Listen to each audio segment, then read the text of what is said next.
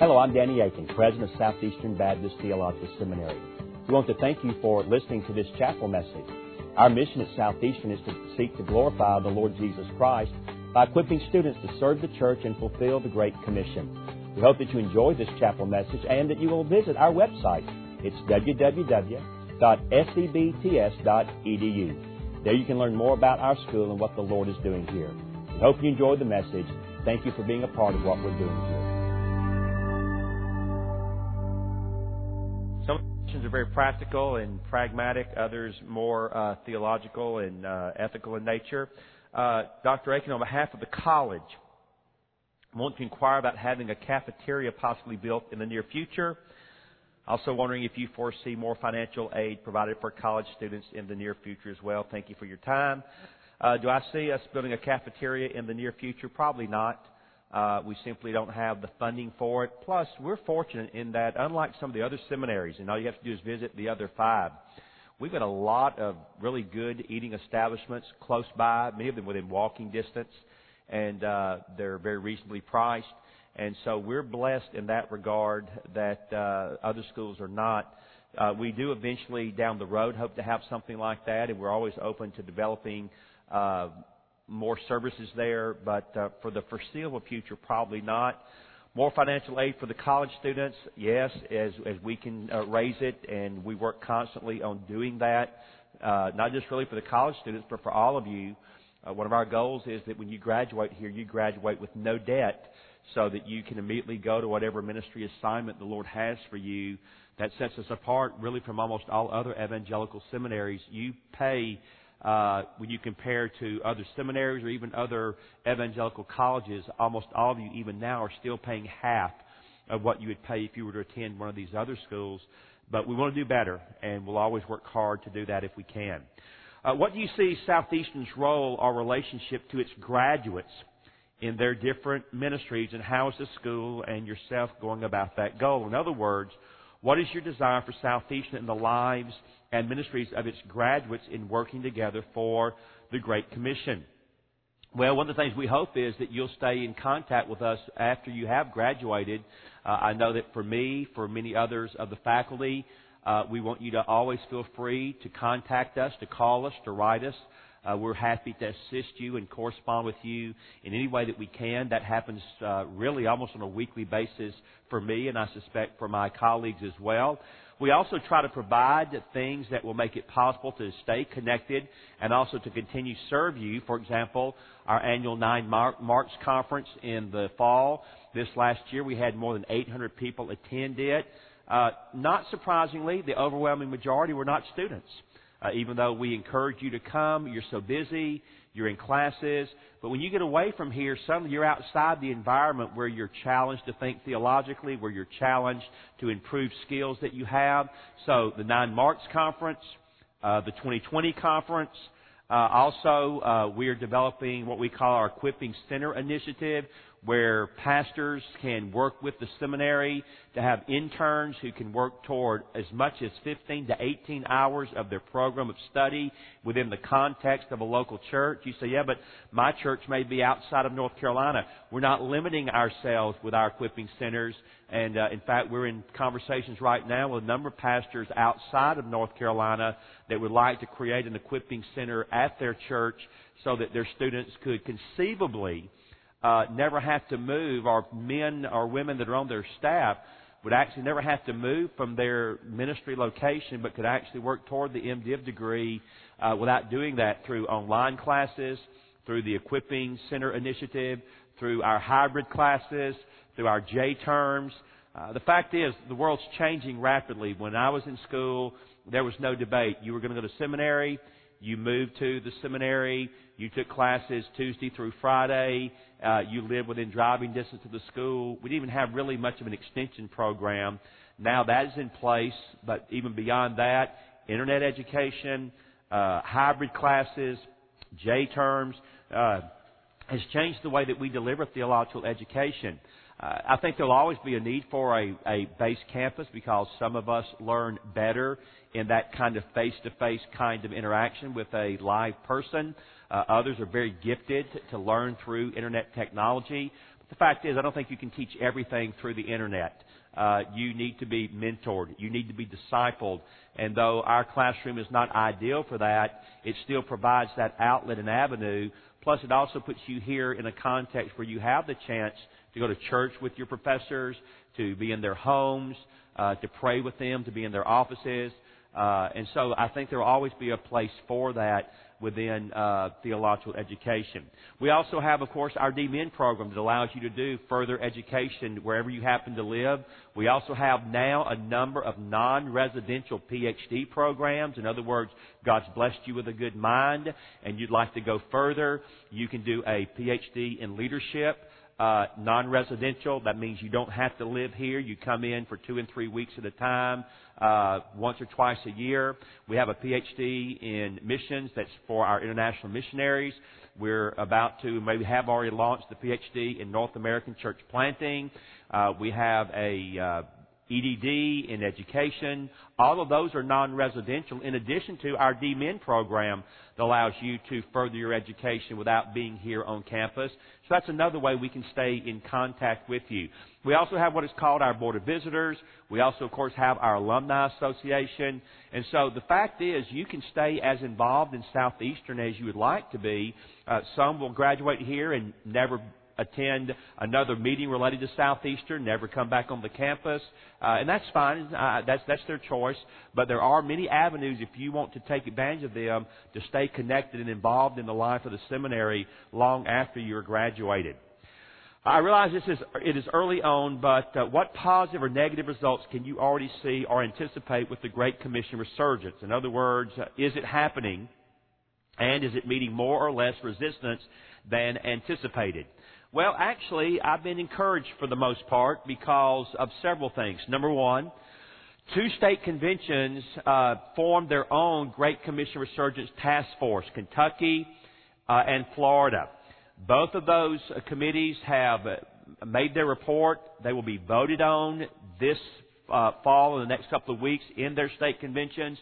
Both of them want to increase the amount of giving that will go to the National Convention and therefore getting more money out of their state and more money to North American church planting through NAM, more monies to the International Mission Board. So I'm very encouraged to see what Kentucky and Florida has done. I'm also thrilled beyond measure that Kevin Ezell has been elected as the new president of the North American Mission Board. He was my pastor for 8 years when I lived in Louisville. He and his wife Lynette are very dear friends of ours. 2 of my sons have served on staff, were serving on staff with Kevin before he accepted the appointment with the North American Mission Board. All 4 of my sons love him dearly and were greatly impacted by his ministry. He's a visionary leader. He's a very creative leader. He's one of the most godly men I've ever known. NAM is in for a lot of change. It is going to be kind of a rock and roll world for them in the weeks and months ahead. If you keep up with things, for example, in his first week there, he has offered an early retirement plan for those who might choose to go ahead and retire early. They have to make a decision by the end of this calendar year. Interestingly, that is something that could affect as much as 1/3 of all the employees who are stationed there in Atlanta, which tells you something about the demographic makeup of the persons that live in Atlanta right now that serve the North American Mission Board. The Great Commission Resurgence Task Force report has asked NAM to commit no less than 50% of all of its financial resources to church planting. Dr. Ezell intends to fulfill that request and that assignment. And so again, that means there's going to be basically a revolution taking place through the North American Mission Board's restructuring and refocusing. I think all of that is good. In fact, I not only think it's good, I think it's great, it's wonderful, it's fantastic. And I will do everything I can to assist and support Dr. Ezell as he leads the North American Mission Board in the days ahead. At the same time, there have been some state conventions that have bowed their neck that have continued in spite of the overwhelming affirmation of the Great Commission Resurgence Task Force report to oppose it, to say that grassroots Southern Baptists are against it. I can't find those people. It seems to me almost across the board, except for a few that have vested interest that they are supportive of the idea of us getting more monies and more personnel to the nations, getting more monies and personnel to the underserved and unreached places of North America, like the Northeast and the Northwest and the West Coast and the Midwest. In other words, getting out of the Bible Belt and getting churches where there are not churches. Those who are opposing it, in my judgment, they're myopic. They're selfish. When you hear people they're territorial. When you hear people complaining about the Great Commission Resurgence, it's almost without exception, well, this is going to affect me. This is going to hurt me. This is going to upset me. This is going to be traumatic for me. And I just think the focus is in the wrong place. I don't think the focus, and this includes Danny Akin, I've said it before, I'll say it again, if it can be demonstrated that Southeastern Seminary is not essential to the fulfilling of the Great Commission, I will lead the charge in shutting her down. We're not essential. We're not necessary. I believe God has raised us up, but if we cease to fulfill the assignment for which He has raised this institution up, and we're not contributing to the fulfillment of the Great Commission, then we don't need to be here. And that's just the bottom line. And so I've been, for the most part, encouraged, but I'll say this. If there is going to be a Great Commission resurgence, it will be because pastors pick up the mantle and carry it through. Johnny Hunt, as president of our convention, can form a task force that can bring a report. Prior to that, I can preach a message in chapel that kind of lays out a vision of where we could go. But the fact of the matter is, and so all of you men that are here in particular, you hear me and hear me well.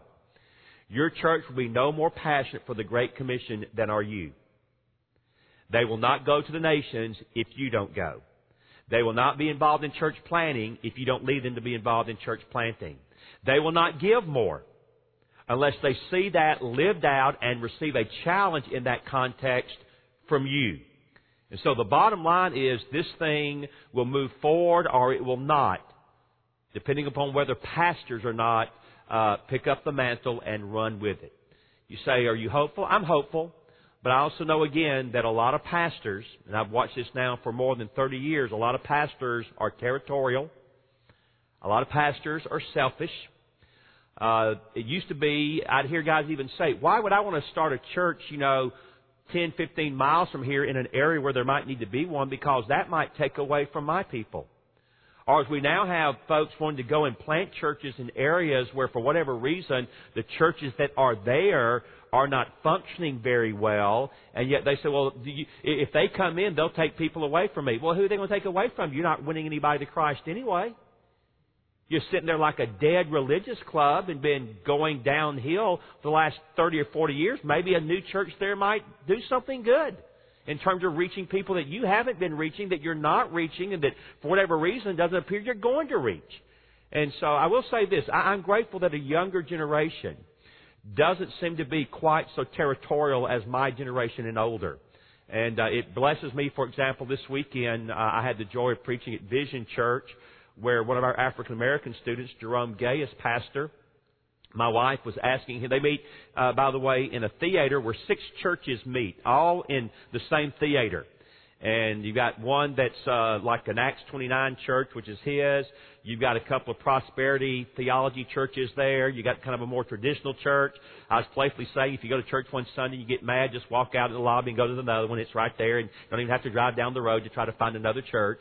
But my wife asked Jerome, said, where are your offices? Do you have offices here in the theater? And he said, no, Treasuring Christ Church very graciously provides for us at no cost free officing.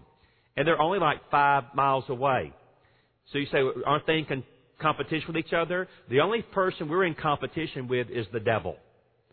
We're not in competition with each other. And so that just needs to be put away, kicked to the curb, repented of for the sin that it is.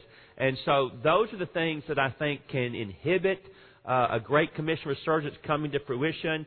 But overall, I'm quite pleased that we've moved as fast as we have and are seeing as much done as quickly as we're seeing done. Kind of relate to that then, we have become known, Southeastern, as a Great Commission school. What do you plan to do to advance this resurgence as a motivating, driving force in your students' ministries? Well, I hope that we'll continue to cultivate around here a passion for the Great Commission that will be caught. It can be taught, but it's better caught. That means we will challenge you guys to think hard about going to the nations. I'll continue to throw that out there again and again and again. Challenge many of you to think about doing church planting in areas where there's massive population, but there are no evangelical churches. If God calls you to go to a church where you're there, in essence, to revitalize a faltering fellowship, my goal will be that you will still have a Great Commission passion that will help that church rethink what it means to be the church, and that it will also be involved in international missions. It will also be involved in church planting. Some people sometimes say wrongly about myself, about Johnny Hunt, and even someone like David Platt. You basically want us to sell everything. You want all of the Christians to go to the nations. We've never said that. We're all very much aware of the fact that we cannot go to the nations without a strong home base. I'm very much aware of that. Having said that, do I think more ought to be going than are going? Yes. Do I think more ought to be moving out of the Deep South and going to the tough places in North America? Absolutely. Do I think, though, the churches that are making up the foundation of the SBC in the Deep South, that they should be more active in church planting, more faithful in giving, more sacrificial in giving? Absolutely. Absolutely. When you read the statistics of what, in fact, I want to ask you to raise your hand, but I'll just throw this out here for you to consider. How many of you in this room give at least a tithe of your income to the work of the Lord? Praise God. If you don't, why? You say, well, I can't afford it. And that's not a good excuse. My wife and I were just like you when we were seminary students. We were dirt poor. I can remember several times getting my paycheck, meeting all our obligations, having $4 in the bank account, and knowing I would not get paid again for 10 days. I've been there, I remember. And yet we never ever considered not giving at least a tithe of our income to the work of the Lord. And by God's good grace now, we make more money. Our kids are gone. I like to say to folks when I do marriage seminars, you know, when your kids actually leave home, it's really a pretty cool thing. It's sort of like a honeymoon again. Except this time you got money. And so it's really nice. You know, you got money, you got kids are gone. And so we've increased massively what we give to our church, what we give here, what we give to other ministries. And we want to give more. We're going to leave money behind when we die. In fact, one of the things I would challenge you that came out of the Great Commission Resurgence Task Force is we challenge God's people to leave something behind for the work of the Lord after they're dead. How many of you are keeping up with what Bill and Melinda Gates are doing right now? They are challenging the 100, 200 most wealthy people in the world to follow in their footsteps and to commit to leaving between 50 and 90% of all that they have to charitable ministries and charitable entities once they're dead and gone. Because they are what? Good humanitarians. Shame on us that they set the example that we should have been setting for decades. No, for centuries. If anyone ought to be leaving behind the bulk of their wealth for something that really matters, it ought to be Christian people leaving it behind for the work of the Lord, that the nations might hear the gospel and be made glad.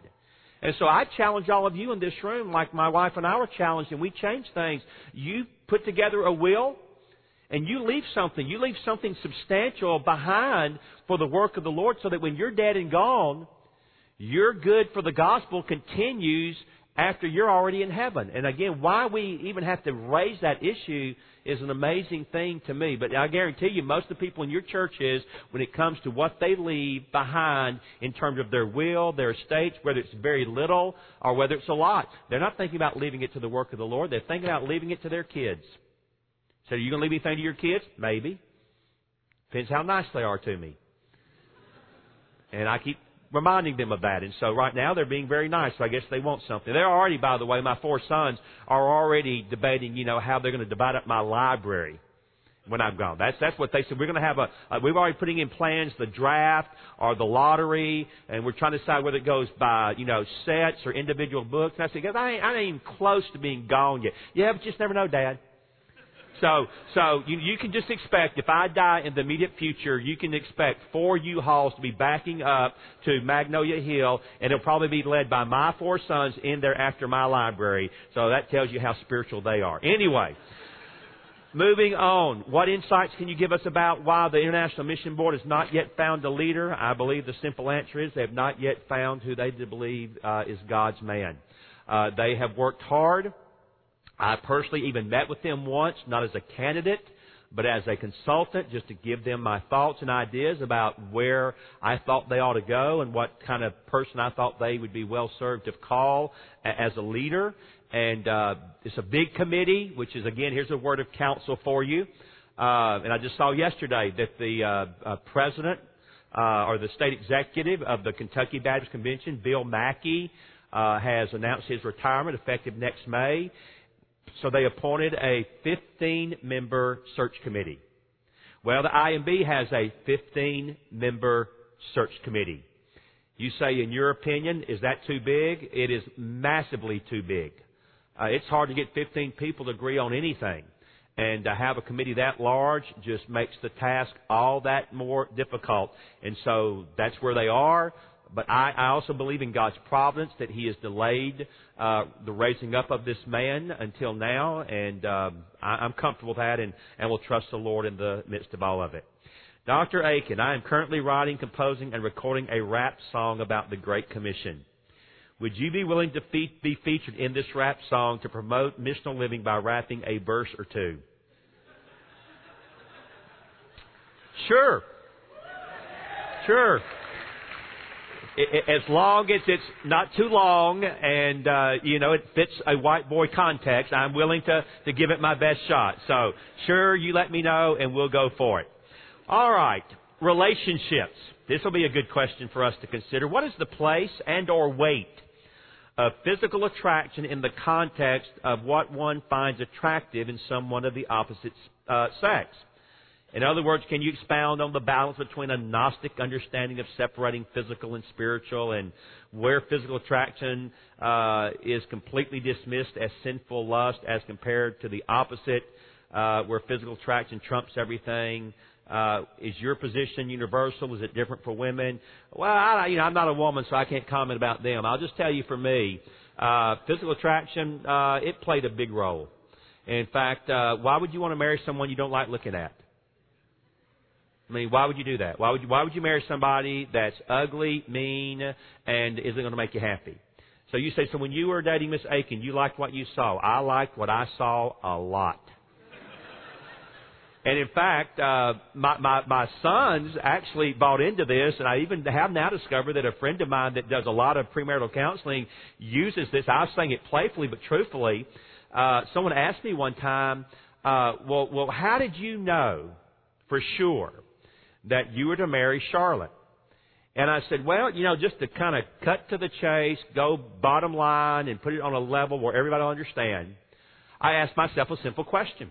And that question was this: would I like and be comfortable with the idea of her sleeping in another man's bed for the rest of her life? And the answer was no. No. I did not like that idea. Well, there's only one way to prevent that. And so I went back home after being in Bible college for 6 months, and I asked her to marry me because I wanted her sleeping in my bed like for the rest of her life. Well, I guess at least the rest of my life, although I've told her if she marries someone after I die and I don't like them, I'm going to come back and haunt her and him. And so she needs to be prepared for that. But the fact of the matter is, God does give us eyes. And physical attraction is part and parcel of who we are. Now, is it the only thing that led me to marry her? And is it the only thing? Of course not.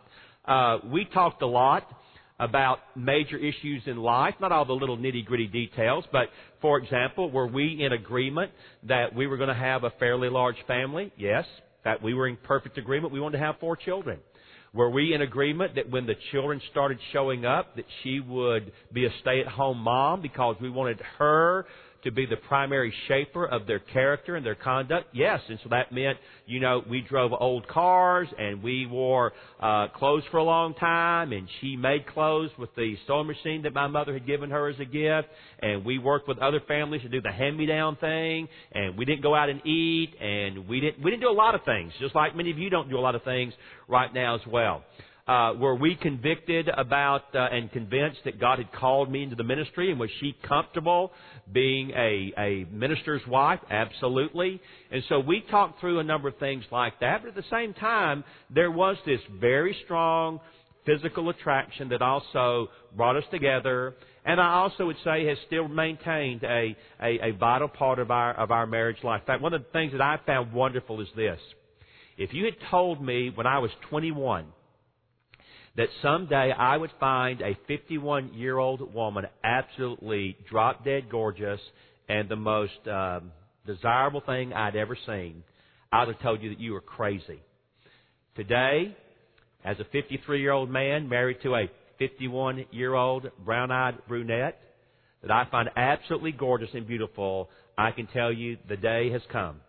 And I'm grateful that God allows us to grow in that kind of relationship and maintain that kind of attraction on a physical level, along with the other blessings that come as we grow closer together in this wonderful thing called marriage. Now, obviously, it can walk over into the category of sinful lust, and it can walk over into the category of lifestyle decisions that you could make that could do serious damage to your life and destroy the potential for effective ministry. And so there is a balancing act there. And that kind of leads to one of the other questions that I got that was kind of an interesting question that came from kind of an odd direction, but I'll go ahead and deal with it now.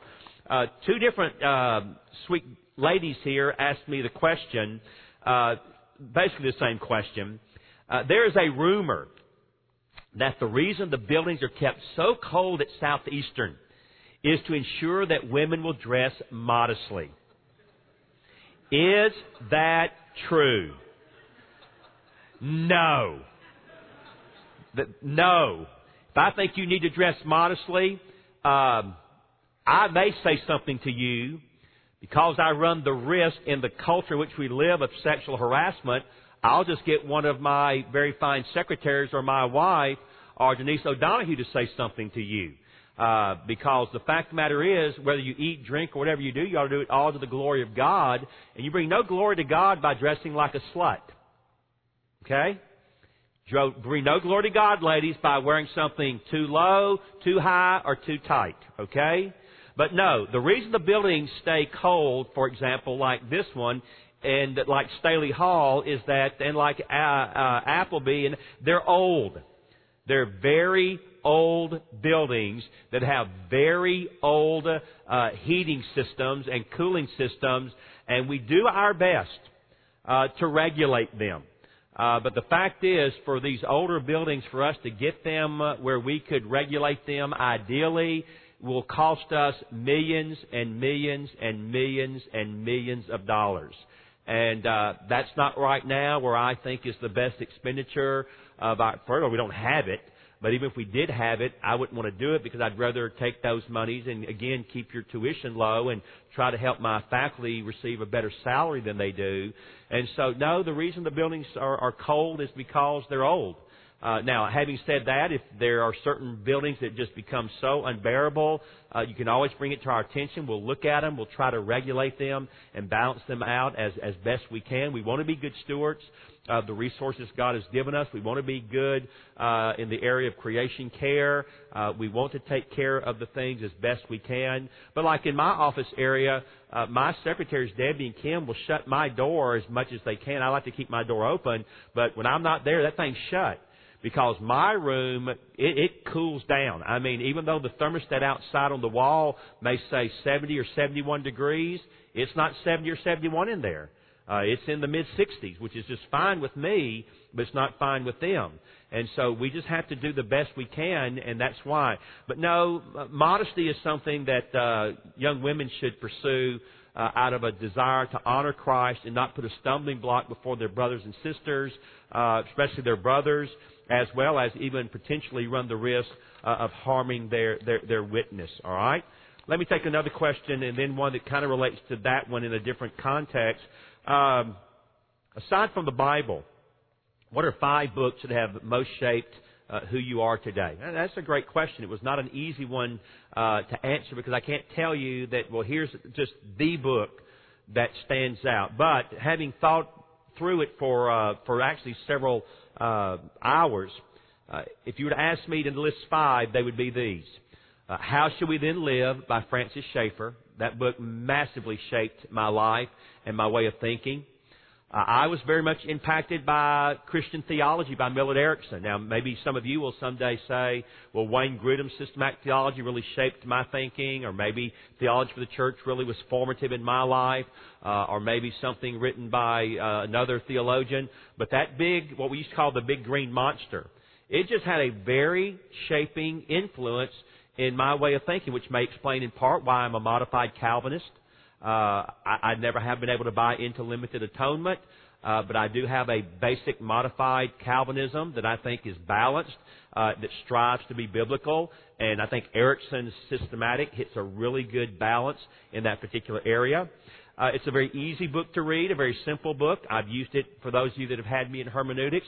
Living by the Book by Howard Hendricks, I just think is the best thing ever written on how to just do basic, simple, inductive Bible study. And he taught that method at Dallas Theological Seminary for more than 50 years.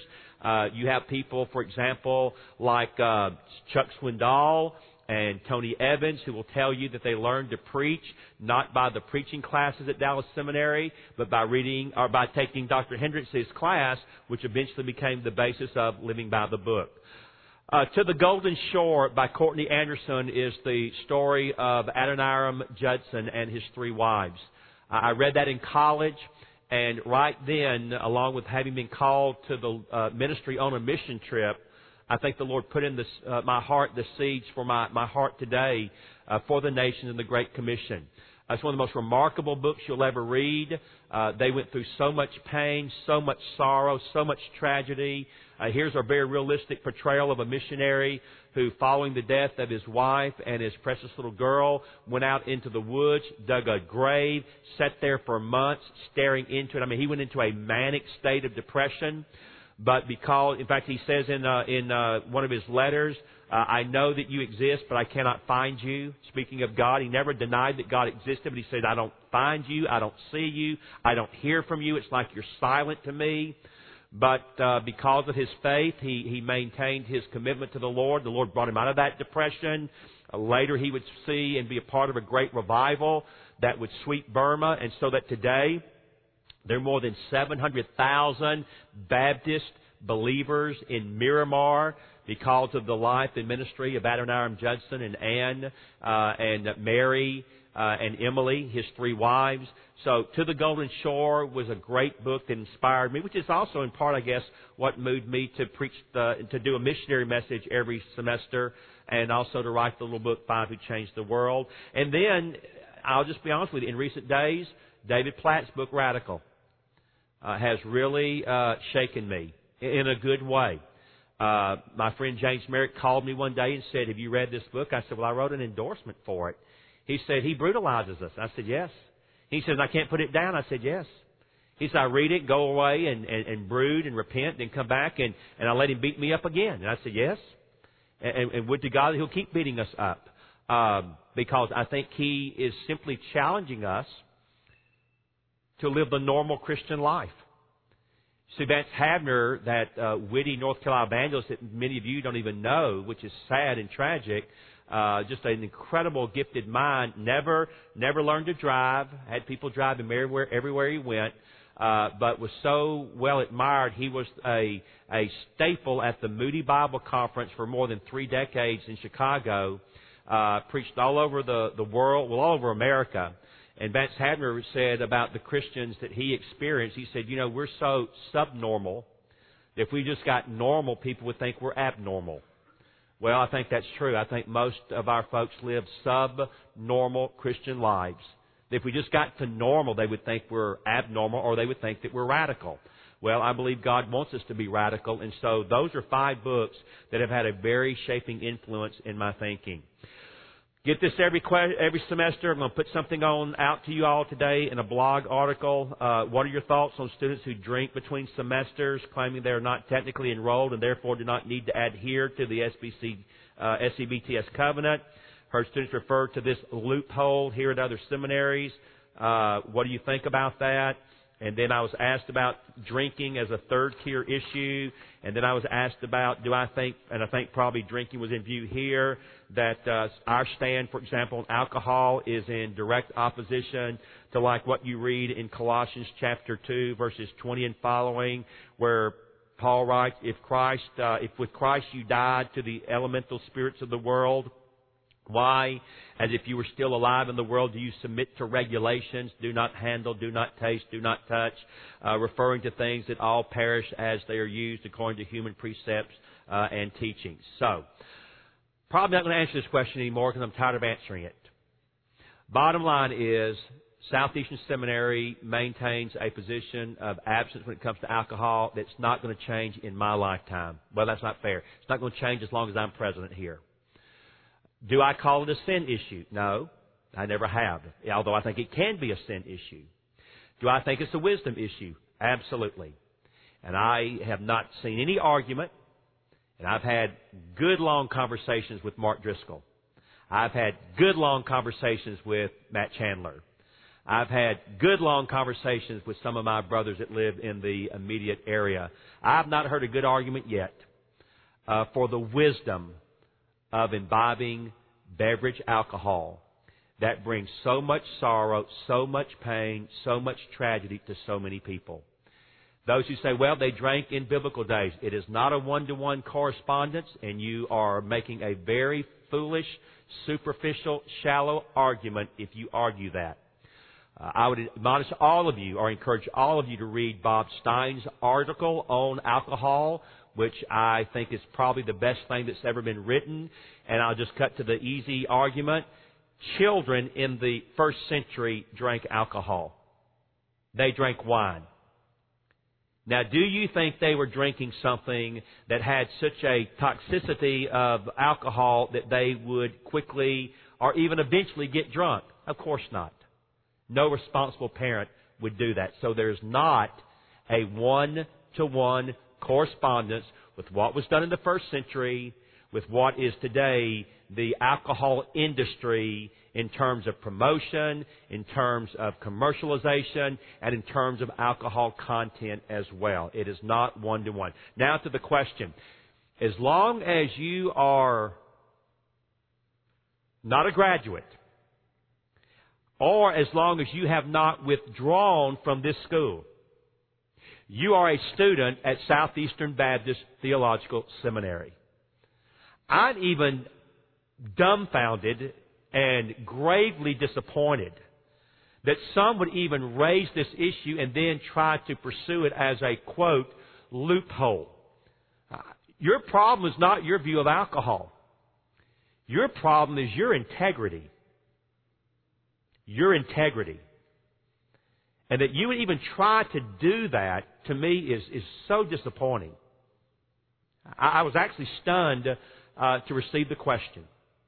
So, let's be clear. If you've not graduated, if you've not withdrawn from school, you are a student at Southeastern Baptist Theological Seminary, whether it's the spring semester or the fall semester or in between.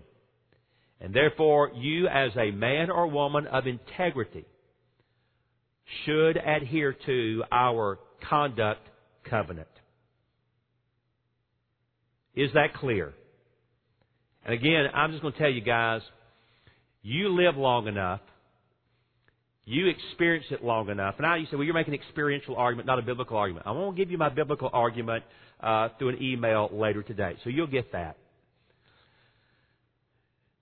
When you're married to a woman who grew up in a children's home because both of her parents were alcoholics, when you're married to a woman whose aunt had her neck broken by her husband in a drunken rage. He, by the way, spent 2 years in prison for involuntary manslaughter. Why even run the risk? For me, I can't give you a chapter and verse that says, thou shalt not drink alcohol. I wish I could. But when I apply the principles of wisdom and witness, this is really not a difficult decision for me to make. Now, whether you agree with me or not, you've chosen to be a student here. So I don't like your alcohol policy. Well, then go to another school. I'll be quick to sign your form as you leave. In fact, just to put it in context, I had a guy come see me a few years ago who lacked one class to graduate. One class. He'd been away for a couple of years, came back, tragically had been raised in a strong fundamentalist context, and so what he was doing is like some of you, he does a pendulum swing to the other area, and so everything now is liberty. And there's very little in terms of responsibility, which, by the way, is the biblical posture. Liberty is always to be regulated by love and sound judgment. That's not legalism, by the way. He said, I lack one class. I said, well, I hope you get that class and you graduate. He said, well, there's a problem. I said, what's the problem? He says, I don't agree with your alcohol policy. I said, well, that's not my problem. That's your problem. He says, well, I think it's wrong. I said, that's fine. I think you're wrong. He said, well, I'm not going to sign the covenant. I said, fine. You're not going to graduate. He said, you would keep me from graduating over this policy over one class. I said, no, you'll keep yourself from graduating. I said, you're an idiot. You're an idiot. I said, even if you think the policy is horrible, for the sake of your graduating, you could choose to live by it for one semester, I would suspect. And I don't think that would cause you to compromise any significant conviction. And he said, well, it would. And I said, well, then fine. He said, so you're not going to change the policy? I said, no. So I won't graduate. I said, no. And guess what? He hasn't graduated. And he won't. And so just understand, whether you like it or not, I don't really care anymore. It ain't changing. And I think you run the risk of being a fool to mess with something. By the way, did you see last week that 1 in 4 teenagers in America today admit to binge drinking? That, by the way, is illegal. See, for some of you that are here that are under 21, it's illegal. It's against the law. So that doesn't even need to be debated. But even on the other issue, I just want to tell you, you live long enough. You get in there and minister to people. Put it this way and I'll move on. I get it thrown in my face all the time. Well, our brothers and sisters in Europe drink socially and they don't see a real problem with it. There's no problem with alcoholism over there. The latter statement is not true. They may do it, but don't tell me it's not a problem. It is a problem. But if you were to go to Africa as a missionary, it would be a scandal for you to flaunt your liberty and take a drink where alcoholism is so rampant and ravaging in that context. That's why I come back and said a moment ago, I cannot say that taking a drink is always sinful. Sometimes it is. I do think, though, in most cases, it is very, very, very unwise. So, there we are. How does one become how does a non-Southern Baptist church go about becoming a Southern Baptist church? Just contact the headquarters in Cary, and they'll be glad to walk you through the steps. If you don't know how to do that, contact my office, and I'll be glad to follow up. Will Southeastern have speakers like Mark Driscoll and those of Acts 29 come more often to speak in chapel rather than just at conferences? Yeah. I've invited Mark back several times. The problem has been that his calendar and schedule would not allow it. But come February, our 2020 conference, Darren Patrick will be with us again. He was in chapel 3 times last semester. He's the vice president of Acts 29. He will also speak in chapel on Thursday before the 2020 conference. So, I don't endorse everything that Acts 29 does, but I think they're doing a lot of good things. And so you'll not hear me in any way being critical of the wonderful job they're doing in terms of church planning. And I count dear, though we disagree on some issues, I count dear the friendship I have with Mark, with Darren, with Matt, and a number of others that are connected with Acts 29 as well. Our culture is changing at a rapid rate. For example, when I was in high school, if anyone announced that they were homosexual, it was basically a school-wide scandal. Now one can basically count on a number of out-of-the-closet teens in almost any high school. And by the way, this morning there was a report through CNN that for the first time in America, though most Americans still oppose gay marriage, they would not oppose the legalizing of gay marriage. For the first time in our history, more than 50% said they would not be opposed to its legalization. And it's going to happen. It's just going to happen.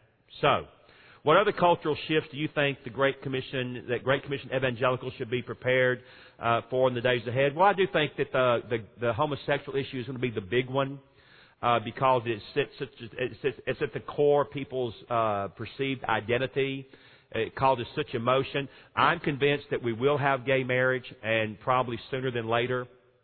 We also, you may have seen that a federal judge has struck down the don't ask, don't tell policy within the military. It's not coming back. I think what will happen is, I think once this takes place, we will open up Pandora's box. And I think that at that point, we're going to be very hard-pressed to outlaw in the future. In fact, I think easily in your lifetime, maybe even in my lifetime, I think we'll see the legalization of polygamy. Because you don't have a moral argument against it once you say that marriage should not be restricted to a man and a woman. What's your moral basis for arguing against polygamy? What's your basis for arguing against mixed marriages? Maybe you have a man that wishes to be married to both a man and a woman, or maybe two men and two women, or you do the mix. I don't see the rationale that can be brought against it. I also think we're going to see more of a focus upon infanticide and euthanasia. I think that you're going to have more and more arguments made for a quality of life ethic as opposed to a sanctity of life ethic, so that not only will abortion continue to be the law of the land, I would not be surprised to see certain legislation enacted that will allow us to terminate children on the front end, as well as require the termination of certain elderly on the back end. I don't think that's far down the road. I think you're going to see a even continued loosening of what's allowed to be put on the airways, so that not only will we have the profusion of profanity that we now have with television, I expect there will be nudity in the near future on television, just like it is in Europe. We're just tracking behind Europe. And then I think in all of this, you and I can expect there to be, perhaps in our lifetime, legislation with respect to that will bring about religious persecution. I would not be surprised if sometime down the road that if you were to stand up in a pulpit, as I'm about to do, and say we should love homosexuals, we should love lesbians, we should love the bisexual, the transgendered. We should preach to them the gospel of Jesus Christ that liberates them from their sin. I could be accused of a hate crime and be jailed or fined for having just said that any type of sex outside of the covenant of marriage between a man and a woman, whether it be homosexual or heterosexual, is sinful behavior. It would not surprise me to see that would be categorized as hate speech, and therefore you would find yourself facing a fine or incarceration.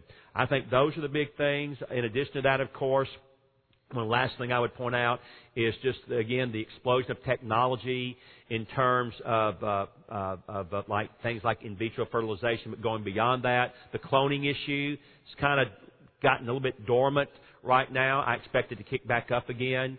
And so scientific technology is advancing at such a rapid rate. We're always dog paddling to try to keep up and provide good biblical and theological responses to it. I don't expect that to go away. I would also say this, and this is not so much cultural as it is going to be within the culture of the church. There seems to be a real vibrant move right now, and Dr. Keith and I have talked about this a lot with some others, Dr. Ashford, to see a wedding of evangelical theology to theistic evolution. There's a big push out there now that is saying that you can be a thoroughgoing evangelical and also embrace theistic evolution.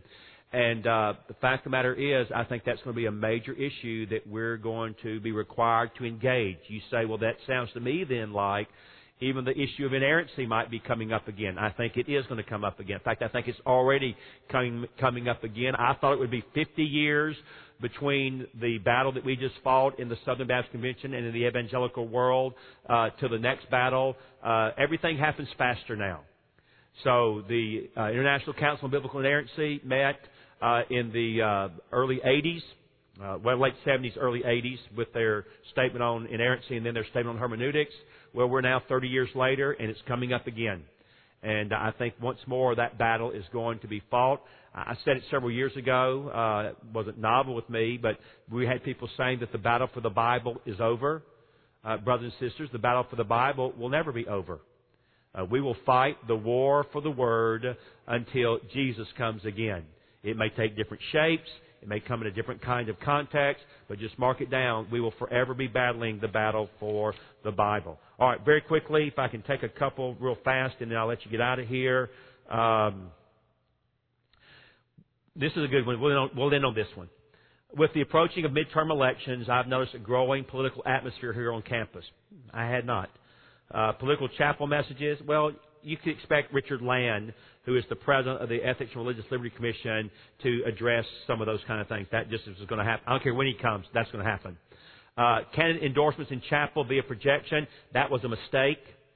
I did not realize that had happened the way it was. We do not endorse any candidates. In fact, prior to this year, I used to allow candidates to come here and say, hey, I'm Danny Akin, I'm running for XYZ, I'm a Christian, please go vote, let me pray. I've now cut all that out. I will now not allow any more they can come on campus as a private citizen, but I'll not have anybody up here doing that anymore. You say, so you don't care about politics? Oh, no. I will vote. I vote in every election.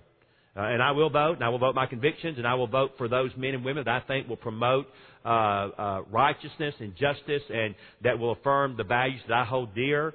And so, what do I think is the proper relationship between church and politics? They need to be kept separate. I am a thoroughgoing Baptist. I believe in separation of church and state. Do I believe that we should be involved in the political process? Absolutely. How do you feel about the growing number of evangelicals who see Glenn Beck and others like him as their spokesman? I think it's sheer insanity. In fact, I think it's stupid. He's a Mormon. And so he can speak for his particular values, but for folks to say that we like this man because he's spiritual, yeah, he worships the spirit of demons. Doesn't he?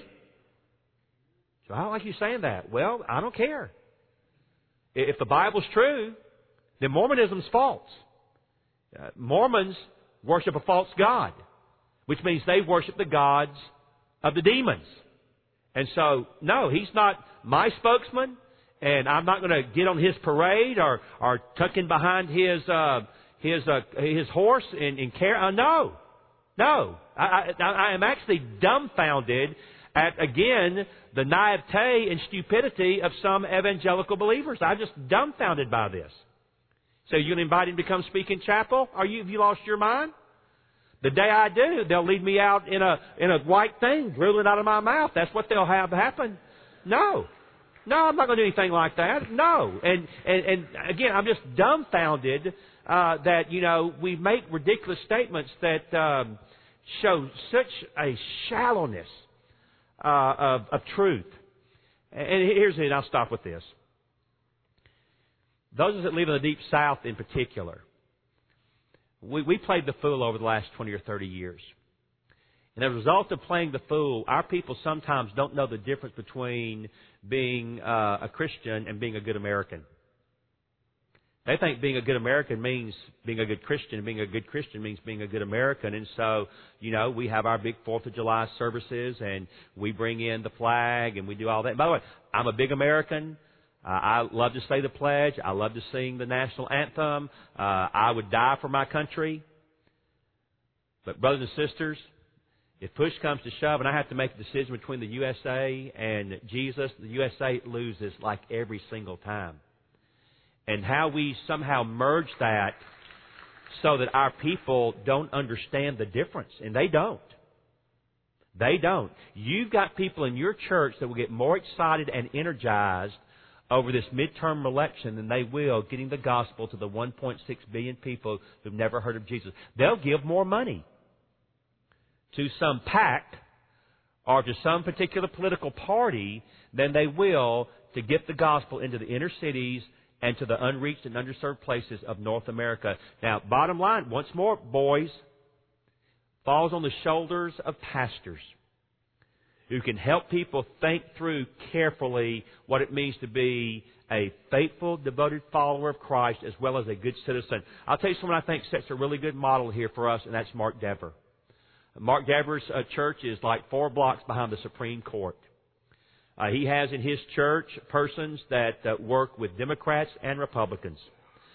Mark, I think, challenges them to be good, faithful American citizens, but he does so without politicizing his pulpit or politicizing his church. Does that mean then that he ignores the hard moral issues that the Bible addresses? Absolutely not. He hits them head on. You cannot avoid doing that. But you can do that without crossing the line and, again, blurring the clear distinction between what it means to be a good American and what it means to be a faithful, devoted follower of Jesus Christ. Sometimes the two overlap, and we rejoice in that. Sometimes they don't. You better make sure that you are worshiping and giving your allegiance to the right God. His name is Jesus. It is not the flag of the United States of America. Father, thank you for the time we've had today. I pray it's been helpful and constructive. Where I've said things that were not, strike them from their minds. Where I've said things that will be helpful to them in their walk with you, may they receive that from someone who loves them very much and wants them to excel greatly for the glory of King Jesus. We pray and ask this in His name. Amen. Thank you again for listening to this chapel message from Southeastern Baptist Theological Seminary. If you are thinking about theological education on the undergraduate or graduate level, including gospel studies, we hope that you consider us. If you also find these chapel messages encouraging and a blessing to your walk with Christ, we hope that you will consider financially supporting Southeastern. Our graduates are literally serving the kingdom across this globe, working to carry the gospel of Jesus Christ to a lost and dying world. Your gifts will help to train more, and they will serve as a worthwhile investment in God's kingdom. You can find more information about attending Southeastern or supporting us financially at www.sebts.edu. We covet your prayers and trust that God will bless every good work you do for His glory. Thank you for joining us in our chapel services.